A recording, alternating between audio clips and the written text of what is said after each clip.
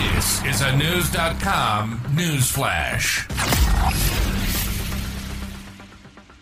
Many pundits have suggested that the second Republican debate was a make-or-break event for several of the presidential hopefuls. Therefore, having a solid performance was vital for the candidates. According to a new poll, likely Republican voters say that Florida Gov. Ron DeSantis had the best performance, News.com has learned. The 538/Washington Post/Ipsos poll stated that DeSantis, who has been the runner-up to former President Donald Trump in most polling, was the winner by a large margin, with former United Nations Ambassador Nikki Haley coming in second with 18%. Businessman Vivek Ramaswamy came in third place with 15% of the vote, followed by former New Jersey Gov. Chris Christie, South Carolina Sen. Tim Scott, former Vice President Mike Pence and North Dakota Gov. Doug Burgum. The poll, which included 2,262 likely Republican voters, also surveyed which contender had the worst performance, with Christie, 24%, overwhelmingly garnering the most percentage. Pence, 20%, was considered to have had the second worst performance, according to likely Republican voters. Ramaswamy was the most polarizing candidate, with high percentages in both best performance, 15%, and worst performance, 10%.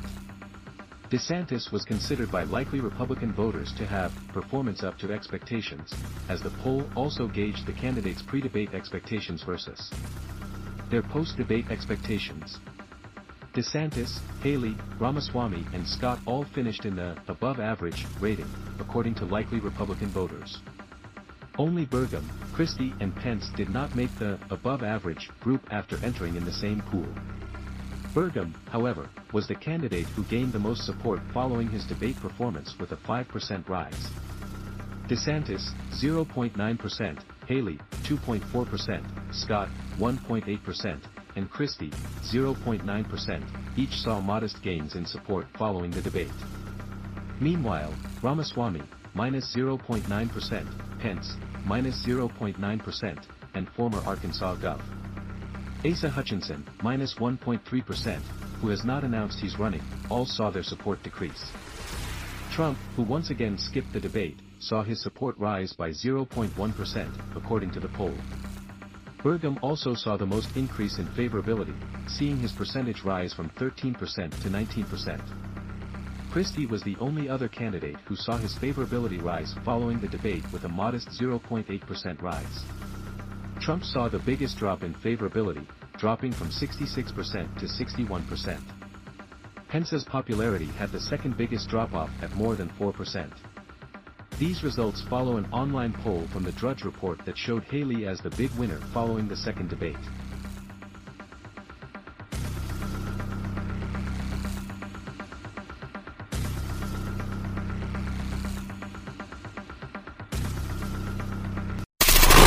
Knowledge. Unfiltered. News.com.